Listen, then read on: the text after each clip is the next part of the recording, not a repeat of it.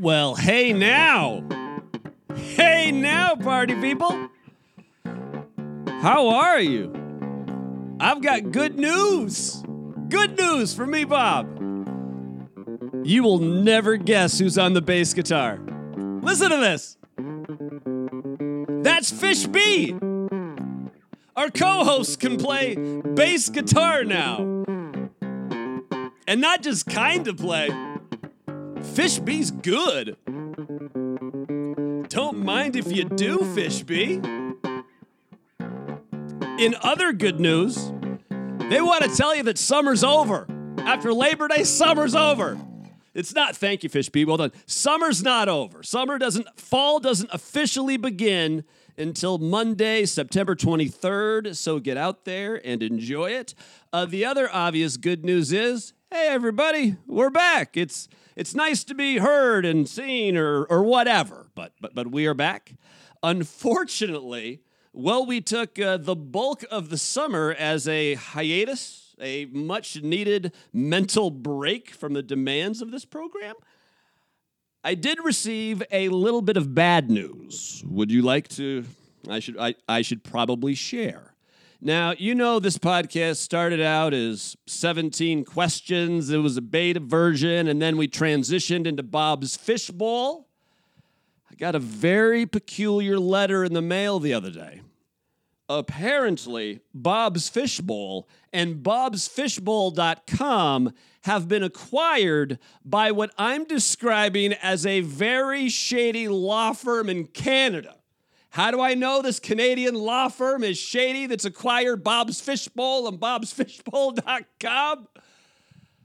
Their address is a P.O. box in Saskatchewan, Saskatoon. Or is it Saskatoon, Saskatchewan? I get my provinces and my Canadian cities messed up. I believe it's Saskatoon, Saskatchewan. That's right, P.O. Box 41567.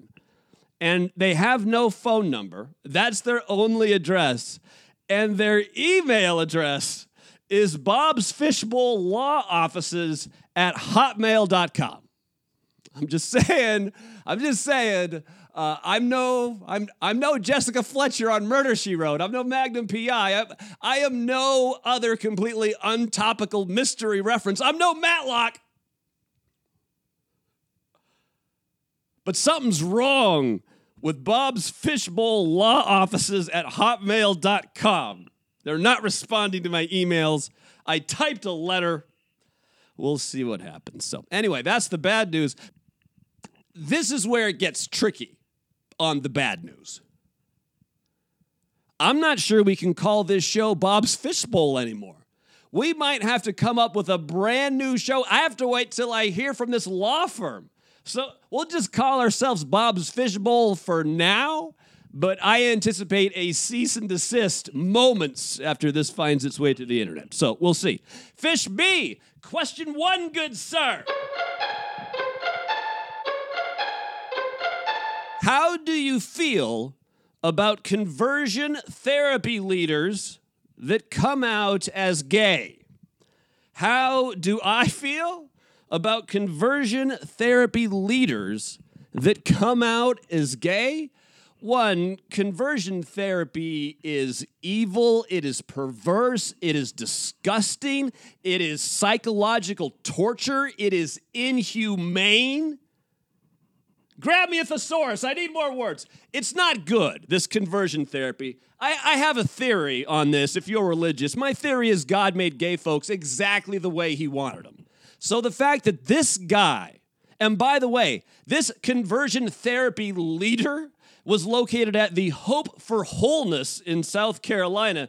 I wonder if Lindsey Graham has been. Hope for Wellness in South Carolina. But here's the thing.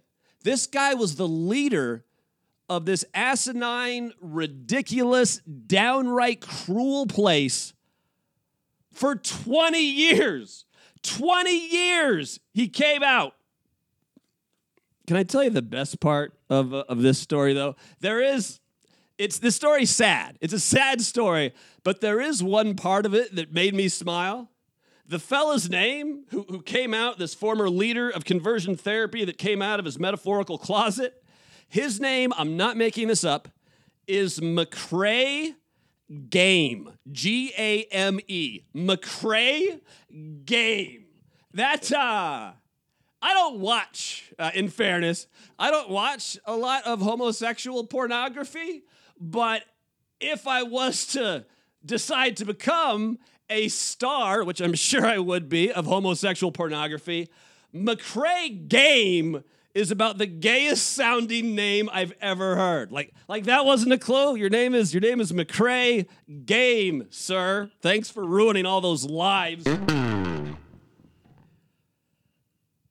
Why is a Catholic school in Tennessee removing every Harry Potter book from the library? Yes, that's a fine question. Why are they removing every single Harry Potter book from the library? It's because, and I know Tennessee is the South, and I hate making fun of the South, and I feel like I do it too much, and I love to visit the South. There's nice people in the South, but holy fuck, South! Catholic school in Tennessee removing every Harry Potter book from the library because some religious zealot decided that the spells and the sorcery in the Harry Potter fiction books is somehow magically real. In fairness, I've never tried any of the Harry Potter hocus pocus to know if it comes true. But I do know this about Harry Potter. The book series has spawned millions and millions and millions of avid readers and therefore avid consumers of information. The world is a smarter place because of Harry Potter. And that really is magic. Fuck you, Tennessee. Yo, it's me, Fish B. There you are, little buddy. I love your bass playing self. Hit us with some bass, Fish B. Hit us with some bass. Damn, I love it. Name 3 things you really like. 1, obviously, I like you on bass. That sounds great. 2, I'm a big fan of small gatherings. Call me crazy, I got the anxiety disorder. And 3, I like peer groups that have a big guy named Tiny. I don't currently have a Tiny in my peer group, but one can dream. Can't we? One can dream. How's your health? Well, this is a complex question, but the good news is I feel like my health is improving. I feel like for the first time in a long time, we're actually moving in the right direction. Those of you that were following the show during the summer know that I'm going to do an experimental therapy for my bipolar disorder. It's ketamine. It's a horse tranquilizer known in the clubs as Special K. I've never tried it as a recreational substance. I have no idea. I know you get an IV in both arms. It lasts about 45 minutes, and you've got to do it 6 times at $500 a pop for the first 2 weeks. And then every 3 to 6 months, you go in and you get 1 booster infusion for the cost of about $500. I've got to save up a little bit of money. I'm not saying I'm poor. I'm not saying I'm impoverished. I am saying I'm days away from finding out that if you donate plasma, is that a good place to meet girls in Spokane Valley? I'm teetering. My financial health is teetering. But the thing I was really concerned about with this ketamine therapy, as I was researching it, I've been on a benzodiazepine, that's a Valium, Xanax, Klonopin, clonazepam. I've been on clonazepam for like 8-9 years now, maybe even a year longer than that, maybe 10, maybe a full decade. And no one bothered to tell me until like a year ago, oh, by the way, this isn't a very good everyday medication. In fact, if you continue to take it every day, by the time you're in your 70s, your chances of having early onset dementia and Alzheimer's is about 50-50. If you keep taking this, you might want to get off it. So I've tried getting off it a couple times, and I will tell you that the withdrawals don't even really start till day 3 because that's when everything is out of your system. I haven't even made it to day 3. It's gotten so bad. Just hallucinations, and you're throwing up, and you're sweating. It's awful. It's awful. And again, I haven't even made it to the real stuff yet. That's day 3 to day 21. The good news is I don't have to quit my benzo cold turkey. Thank God. I can continue to wean off under a doctor's supervision, which I've been doing. I used to take 3 a day. Now I take a half in the morning and a half at night. That's a big improvement. But I can still do the ketamine therapy while I'm on a benzo. There was some confusion before, and part of my online research pointed out that you can't be, if you're taking benzos, it makes the odds of the ketamine therapy less likely to work as it should or work as, you hope it would. So I'm like, oh, fuck, I got to quit this shit. But it turns out, as I've been consulting with the Special K place here in Spokane, you don't have to be off it entirely. Just don't take any of it on the day you get your IVs, the day you get your infusions. That I can do. So that is that's the update on my health. Next! Where's the marijuana capital of the universe? The marijuana capital of the universe is Seattle, Washington, hence the motherfucking Space Needle. Yo, it's me, Fish B again. What up, Fish B? How are you? Yep. That's you, all right. That's Fish B. Yo, it's me, Fish B again. Do you want to tell everyone about the flying Africans, or should I? the flying Africans. Do you have Do I dare ask if you have some kind of baseline here? Because I'm the one that's actually using words. You play bass guitar and occasionally do this. So it's probably best I discuss the flying Africans. I heard this story a few weeks ago. It was on the news. I was half asleep. They were interviewing these African-American authors. One was Kwame X, somebody. I don't know. But anyway, they were talking about the legacies of African culture and heritage. And obviously, as an African-American, I take these things very seriously. Hold on, what? I'm Dutch, British, and Austrian, but isn't Africa the cradle of civilization? And so everything started there, so technically we're all African. No, I can't say that. Damn it. Okay. So, but this story, I actually found, it's weird sometimes how something unrelated to what you're going through, what you're thinking about, but you'll hear something and it impacts you. It makes a difference. It assists you in future decision-making or whatever dilemma you're going through. Because we're all in a state of constant struggle. That's what being a human is all about. But apparently, there's oral tradition in Africa going back thousands of years that tells the tale of Africans who can fly. Not African birds, like African humans, like real Africans, all right? That they can fly. And here's how. Here's how they fly. They have to completely unburden themselves of everything that's holding them down. If you can completely unburden yourself from everything that's holding you down, holding you back, you might be able to fly like an ancient African. And I realize this story is probably metaphor, but it got me thinking about the concept of unburdening, which is really, and I'm no religious scholar, but damn near as I can tell, Christianity, Buddhism, at the root of those religions is the art of unburdening.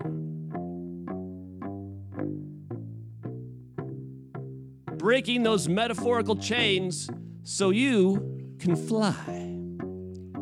Thank you for the bass line, Fish B. You're a good man. What's the best art you saw all summer? What's the best art that I saw all summer? Or heard, I assume, because music is obviously art. Hell, podcasts are art, except for this one. Could be movie, could be TV, could be a series, could be someone busking on a street corner with a guitar.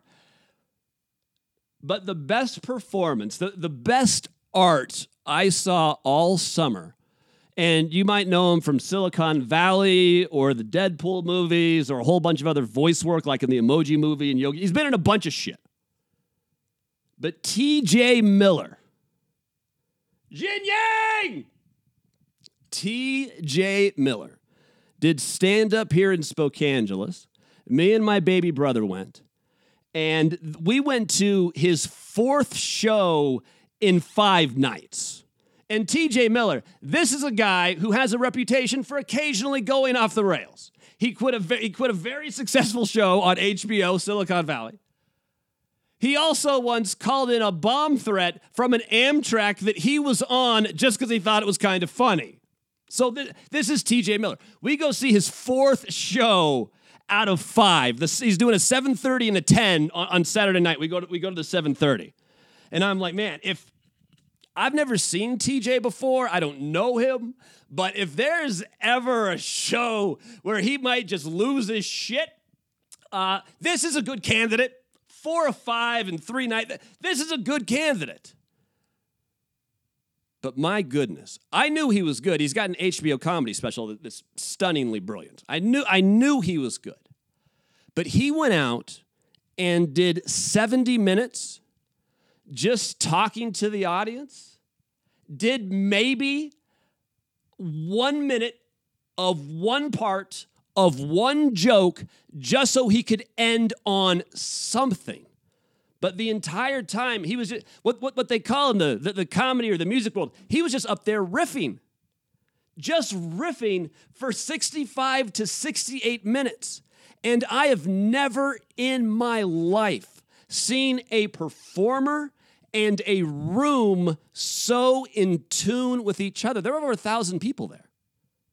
There's a big comedy club, Spokane Comedy Club, and T.J. Miller absolutely turned, it was mind-boggling good.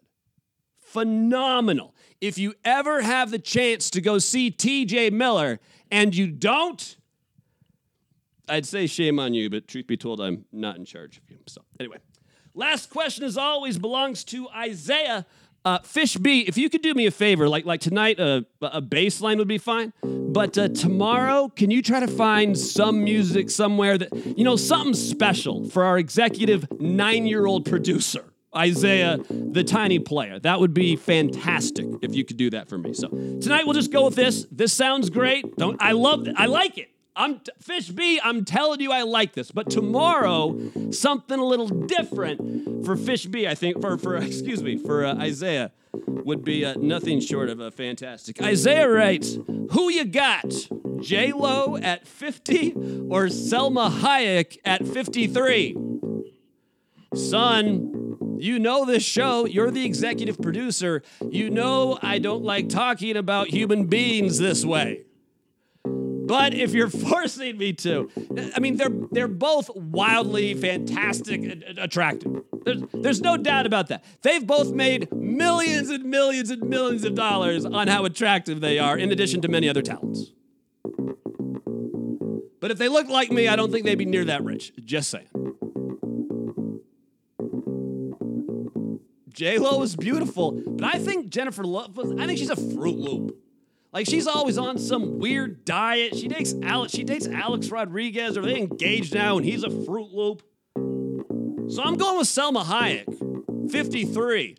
Plus, don't get me wrong, I love Puerto Rico, and I love Puerto Ricans, but I love, love, love Mexicans, and I love, love, love Mexico. And Selma Hayek's from Mexico. So there you go. And now, you thought this show has changed a lot, right? You thought it's changed a lot? Hasn't changed that much. Check this out. You know what that is? Of course you do. It's the paddle ball of fire, or as it's known in podcast circles, oh shit. Oh fuck. Well, damn it. That's the thing about dollar store paddle balls is they will break. And this one just broke on me. Do you have any so Fishbee, just how about instead of bass? How about instead of bass? Because that's all anyone's heard you do tonight. For Paleta Bola de Fuego, can you bust out some funky piano? Like something funky. Yeah. Yeah. All right, Paleta Bola de Fuego. All right, the Department of Transportation is now listing mini horses as emotional support animals. That's true. That means your next plane ride, you could be sitting next to a mini horse. Ivanka Trump has a new haircut, and it's cute, cute, cute. R. Kelly is out of solitary confinement in Chicagoland jail. Way to go, R. Kelly. DJ Flume, who I've never heard of. He's a DJ from Australia. He was performing at Burning Man. It's happening as we speak in a Nevada desert, a 9-day festival. It's a lot of fun. Ask my friend Doug.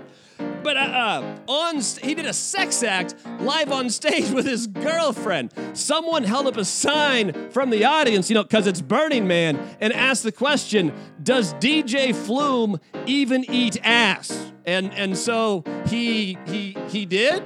There's some rimming, I believe the kids call it. Let's say it's so. Way to go, DJ Flume. And lastly, Jonah Hill is engaged. I don't know why we celebrate these things. Everyone gets divorced. But everybody, Jonah Hill is engaged. Congratulations to actor Jonah Hill. Thank you for that red-hot piano, Fishbee. Red hot. Here's the big tease for tomorrow.